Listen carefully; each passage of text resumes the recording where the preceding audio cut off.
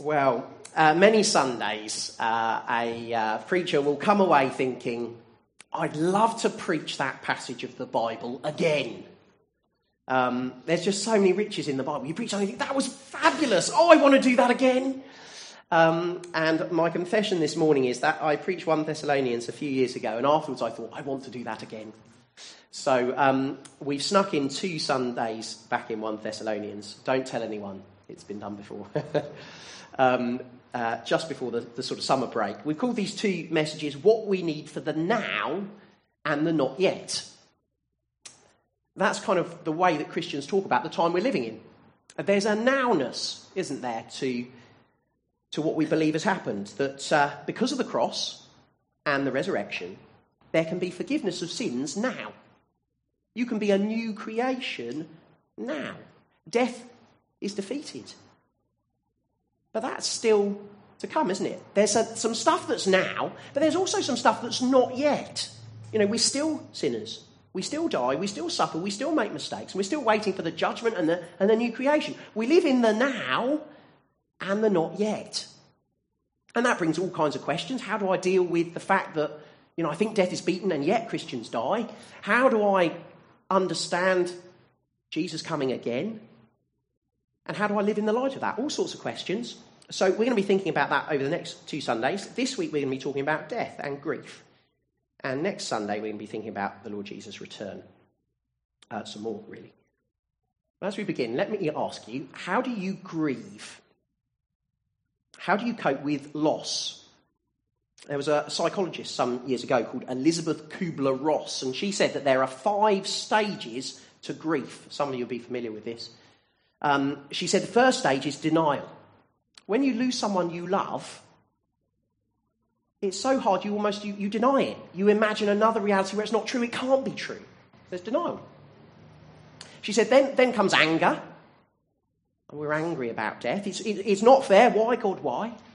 She then says there can be a stage in grief of bargaining, where you kind of try and engage with a higher power. She's an atheist. Where you try and bargain. You say, oh, if I live like this, will you bring that person back? So desperate are you in your grief? She says, then sometimes there comes a time of depression. You just, I'm so sad, why bother going on? And then she says, lastly comes acceptance. I can't fight this anymore, and I just have to live with it, and I think I'll be okay. And she says that's the last stage to grief. Now, some people take that very, very seriously. They say, what stage of grief are you in? And then I know how you're doing and how close you are to the end of it, as if it worked like that. I'm sure there's some helpful things in there that she says, but it won't be like that for us all, will it? Be different for everyone. I'm sure you notice things in there you think, oh yeah, that kind of happened for me. And there's more to say as well, isn't there? Shock. In grief, there's always shock, isn't there? Even if you're expecting it, you're never ready, are you? There's a shock in grief. And sometimes there's confusion as well, isn't there? Someone dies and we think to ourselves, where are they? Where are they? And for the atheist, they'll go to funerals and they'll think it through and think, I want them to have gone on, but I don't know how I can put that together. And for the Christian, I want to think, I've lost a Christian whom I love. Where are they now? And I think they've gone to heaven, but then how does that work with Christ's return? And sometimes we find ourselves a bit confused. My suspicion is this morning that maybe more of us are confused than we realise. I mean, who wants to put their hand up and say, I'm not sure how this works? And yeah, you don't have to put your hands up. But we don't want to put our hands up and say that, do we? Because we think, I must have got that sorted. Well, you'll be encouraged to know that there are people in the Bible who also were confused about these things. So let me ask you, how do you grieve? And come with me to Thessalonica. In Acts 17, Paul and Silas visit a church in Thessalonica. And Paul and Silas are there 3 Sabbaths, 3 Saturdays. They might have been 3 special Saturdays, so Paul and Silas might have been there 3 weeks. They might have been there 3 months. They might have been there as long as 5 months. But they weren't there very long. A church is formed in Thessalonica, and they do Christianity Explored. They do Discipleship Explored, but the trouble is, by week 3, Paul and Silas are kicked out.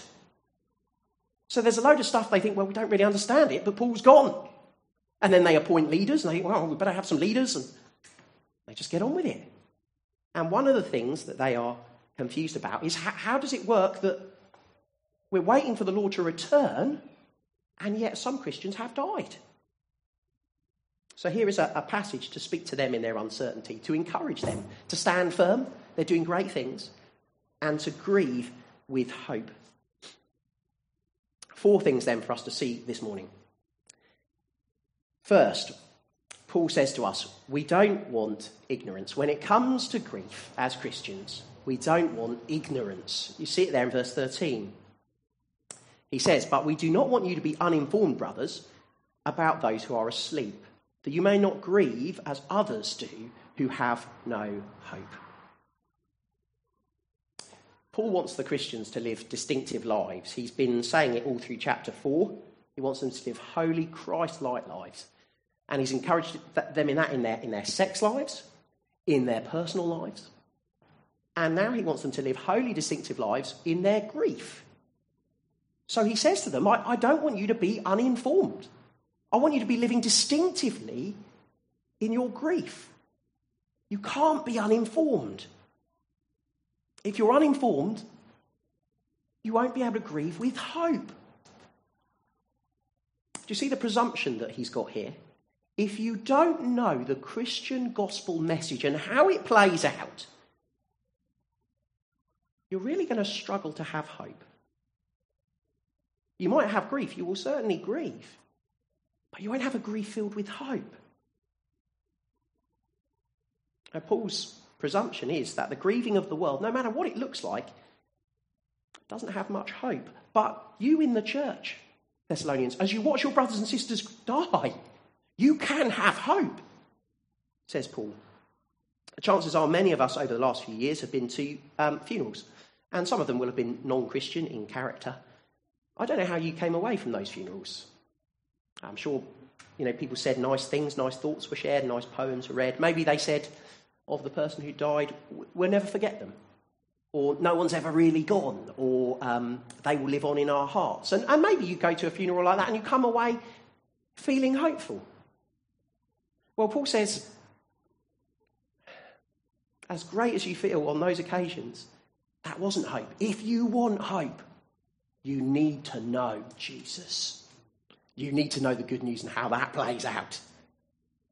So that's Paul's desperate desire here, that we are informed about the life-changing message of Jesus, about his resurrection and the difference it makes to Christian hope. So friends, the implication for us here this morning, I think is obvious, isn't it? We actually need to be talking about our Christian hope, don't we? If we're to be informed, we've got to preach on it, we've got to teach on it, and because we're jolly forgetful, we've got to talk to each other about it, a darn sight more, I would suggest, possibly, than we do at the moment, maybe. We can't be ignorant if we want hope. We need to talk about the resurrection of Christ and his return. I think that means we need to talk about death when death feels far away. I think we need to talk about it with our children because we want them to have hope, don't we? So we need to talk to them about it. I think we need to talk about death when it seems closer, when someone gets that diagnosis. Or maybe when we feel our health, when we feel our friend's health's going downhill, and the last thing we want to talk about is death. Well, I think we want to give people hope, don't we? I mean, our bodies are decaying, but we have hope, don't we? We want to talk about it, don't we? And I think this means we want to talk about death when people are grieving, when people have died, or when people are dying, because we're not to be uninformed. There's a lovely Christian writer called Nancy Guthrie. You may have come across her. She lost 2 children at a very, very young age, and she writes a lot on the topic of grief. And she says, when we know people are grieving, we often want to say something meaningful or helpful or memorable even. And she says the problem is, we set the bar so high that when we realise I can't think of anything that's memorable, that's helpful, that's not going to be stupid, we then don't say anything at all. And she says, in grief, it's easy to feel isolated and alone. And when people avoid you, that just makes it even worse. She says, don't say nothing, say something. That is her encouragement to us. And of course, we want to say helpful things. The question is, what do we say? Well, wonderfully, we get some things to say in our Bible passage this morning. So the first thing we see in our passage today, we don't want ignorance about death and the return of Christ. Second thing, we confess together, no one left behind. Verse 14, we confess together, no one left behind. Let me explain that for us. Look at verse 14. Paul has said, we don't want you to grieve without hope. For since we believe that Jesus died and rose again, even so, through Jesus, God will bring with him, Jesus, those who have fallen asleep. Paul says, look, here is something Christians believe. That Jesus died and was raised on the third day. And Paul says, because we know that Jesus died and rose, we know that God will bring with Jesus on the last day all who've fallen asleep in him. In other words, we believe no one will be left behind. No one will miss out on the day of the Lord. Now, maybe you're thinking, okay, great, cool. But how does that work? I mean, Jesus is raised, but how does that mean that we know that God will definitely raise everyone? How does that work? Well, think of it like this. Why did Jesus die and rise? Didn't Jesus die and rise precisely to gather up those he loves, those he set his affection on? Didn't he die and rise precisely to gather them up and rescue them? Do you remember what Jesus said at the Last Supper? He said God would strike the shepherd on the cross and the sheep would scatter. But then what did he say? But after I am raised, I will go ahead of you into Galilee. You see, Jesus was to be raised, to die and be raised precisely so he could gather up his disciples. He could gather up his people. He was going to go to Galilee and he was going to meet them. And that is precisely what he means to do for all his people. We confess, we believe that Jesus is raised from the dead on the third day, and so we know that he will definitely raise his people on the last day, because that's exactly why he's come. That's exactly what he means to do.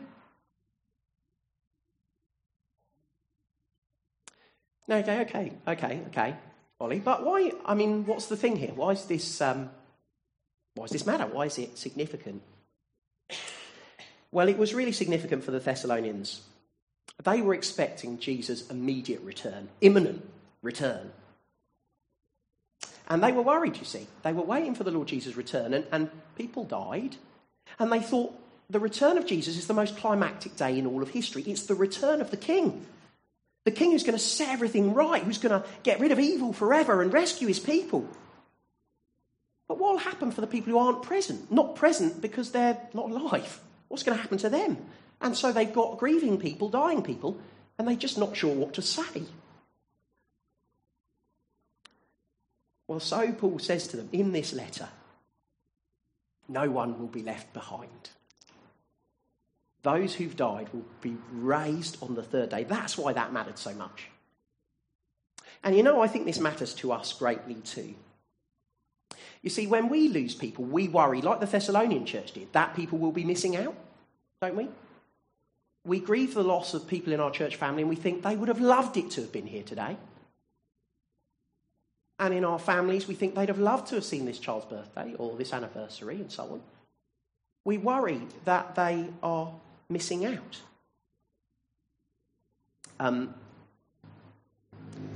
Think of it like this. Some of you will know people who've been invited to garden parties at Buckingham Palace. You know, you've been a volunteer at a charity and you get invited to Buckingham Palace and maybe you get to meet the Queen. And some of you may know people who've even received honours, CBEs, I don't know what it means, but CBEs, no BEs and all this stuff, right? And they get to go to the garden and meet the Queen. Now, for those people, they might not talk about it necessarily very much, but for most of them, they're going, this is the most exciting moment of my life. I'm going to meet the Queen. And everything else in life pales into insignificance beside that day. Well, friends, that's how it is for the Christian, you see.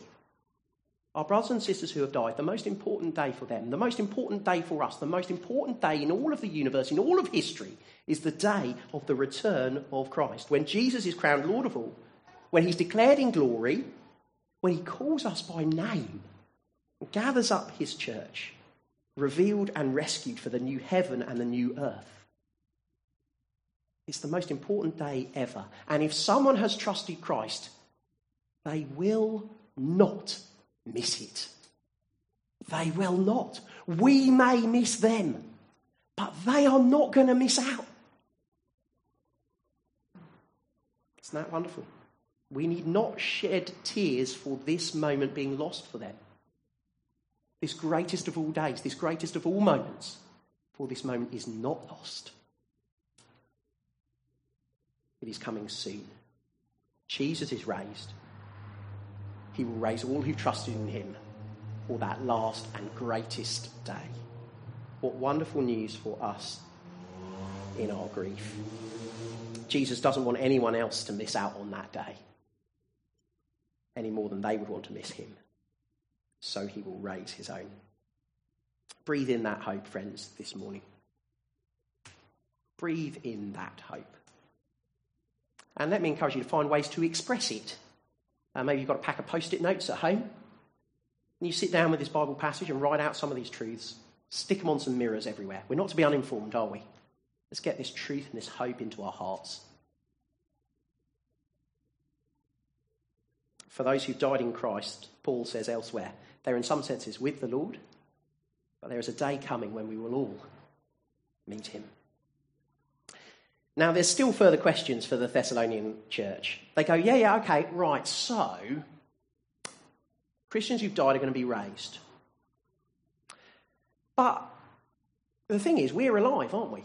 And we're living, and so, we'll be lining the streets ready for Jesus' return, but those who've just been raised, where are they going to be?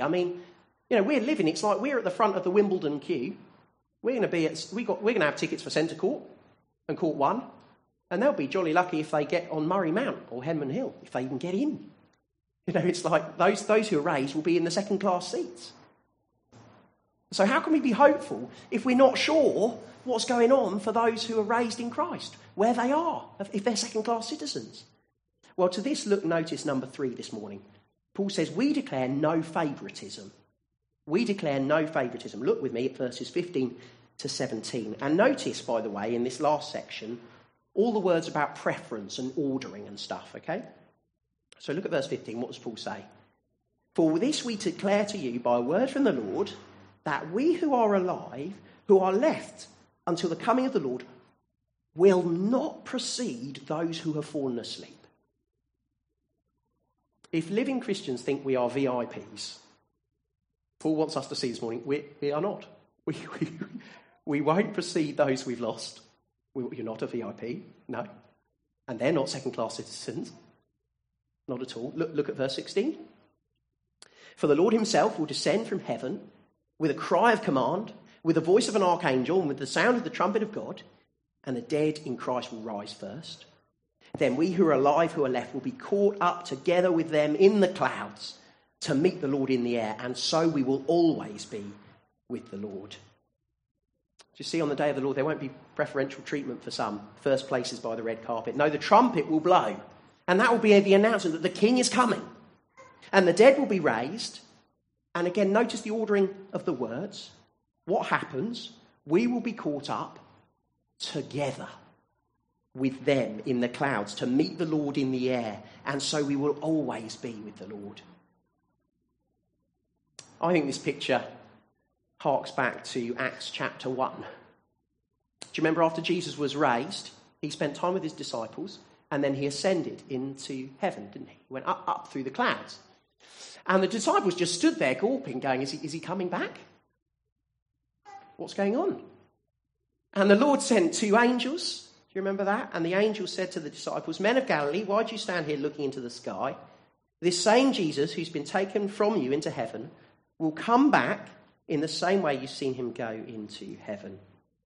The angel's message is, the Lord's coming again in the sky, in the clouds.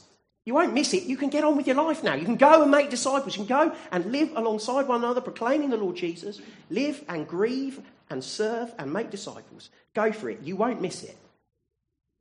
And our passage this morning adds even more to that, doesn't it? It says Jesus' return won't be the quiet Bethlehem arrival. It won't be the donkey on the way into Jerusalem. No, Jesus will come down from the clouds with the spoils of his victory. Jesus will be met in the sky with those he has bought with his blood. We will accompany him as the world is set right, as he is enthroned, as the new heaven and the new earth come down. We'll be caught up together with him. No favouritism. No better positioning according to whether I've died or when I've died. No, we'll all be caught up together with him in the air, never to be parted ever again. Now, friends, I think this again is loaded with hope. I think of those disciples stood looking up into the clouds. And I imagine they would have just stood there and just kept staring if the angels hadn't intervened. But here's wonderful encouragement. We can get on living and serving. We can get on living and dying and grieving because we know that there is a reunion coming in the sky. And death that seems like that curse that separates all our relationships, our relationship with God, our relationship with one another, well, it will not separate us forever. We will be caught up together with him in the air. We won't miss a moment. Last Jesus was seen in the sky. The next time he's seen, we will be there, all of us. None of whom we've lost will miss it. And friends, I want to tell us today that this is true no matter how you feel about it. Some of us grieve those who we feel were, as we sometimes say, called home early. And as life goes by, our memories fade a bit, don't they? And we grieve differently over time when we've lost people we never expected to. And because of that, sometimes we struggle to imagine them being part of this future. But you see, this passage says, no matter what your memory's doing, no matter your imaginations, we will meet the Lord together in the air. We will. Isn't that the sort of truth that should grip us, get us off our seats? And I want to remind us that this is true even of those we lose who we say they had a good innings. Our brothers and sisters amongst us, sometimes we age, don't we, in our health withers. And for some of us, we watch others and we watch them hope in the Lord, but yet bodily we fail, don't we? And when we lose people, because our memory is only of us in our weakness and our fragility, we think, well, how can they be part of this glorious future? We've got to struggle to imagine weak, frail Christians on that day of the Lord. I love the words of Hark the Herald, where it says Jesus was born to raise the sons of earth, born to give them second birth. When Jesus raises the dead and we meet him in the air, we are raised with resurrection bodies, aren't we?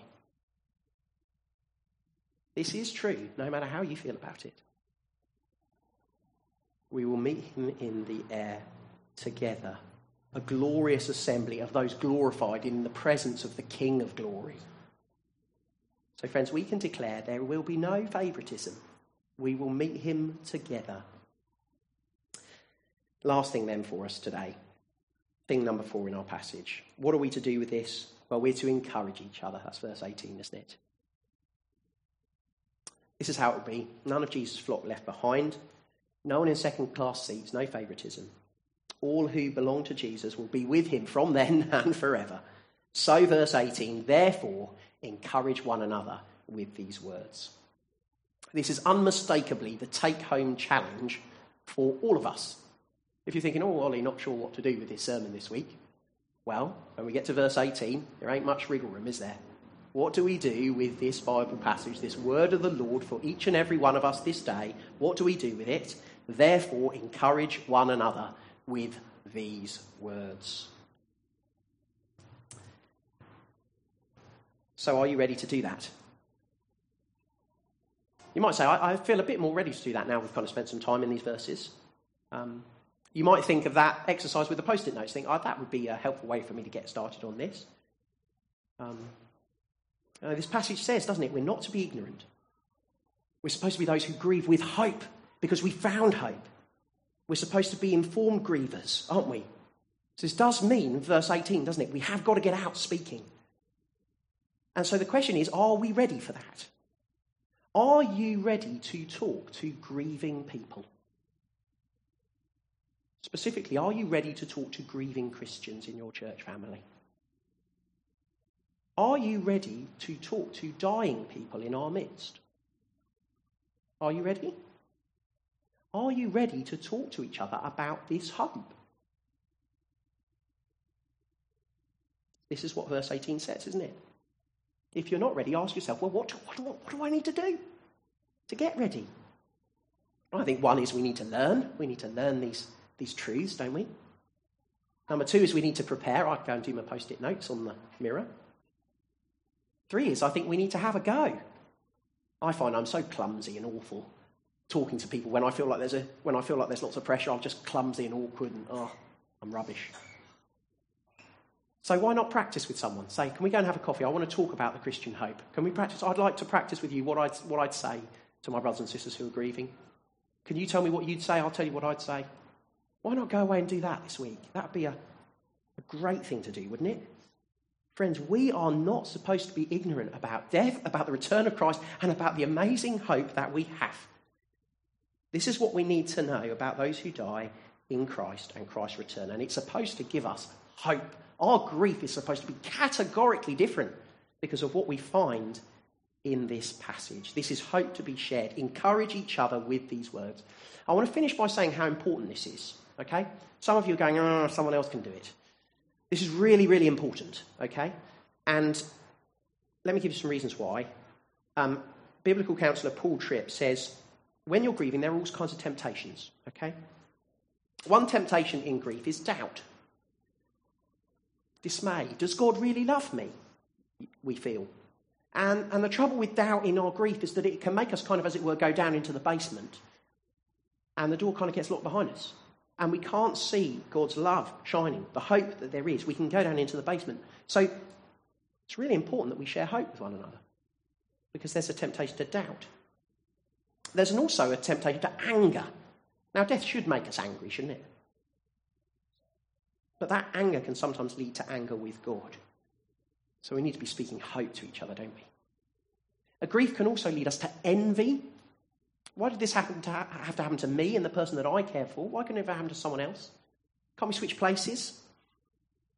And when your heart's consumed with envy, it's a heartfelt disappointment with God. We need to find hope in God, in what he's doing, in his big plan that we find in these verses.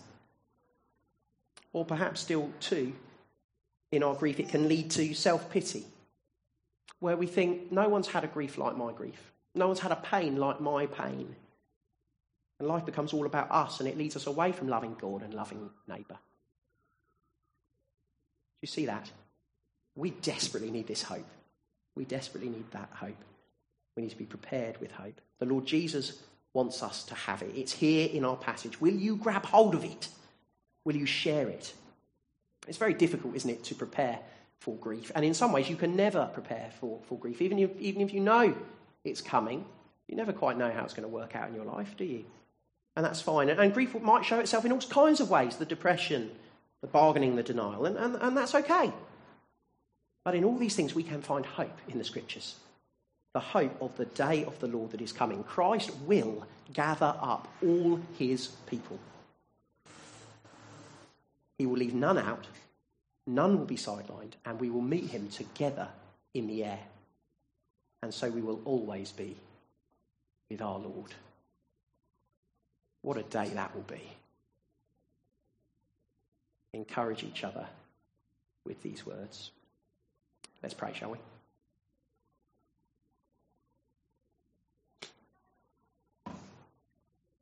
Our loving Father, we thank you for this word from you. And Father, we ask that we might be prepared to encourage each other with it. We ask that we might be those able to grieve distinctively and with hope because of this amazing truth that we've taken hold of. We praise you that we can know with absolute confidence that our Lord and Saviour, raised on the third day, will not fail to gather up all of his own, that none will miss out. We will meet him in the air and never be parted ever, ever again. reunited with our Saviour, reunited with our brothers and sisters. What a day to look forward to. And we ask that we might carry that deep in our hearts and share it widely and well. For we ask it for Jesus' sake. Amen.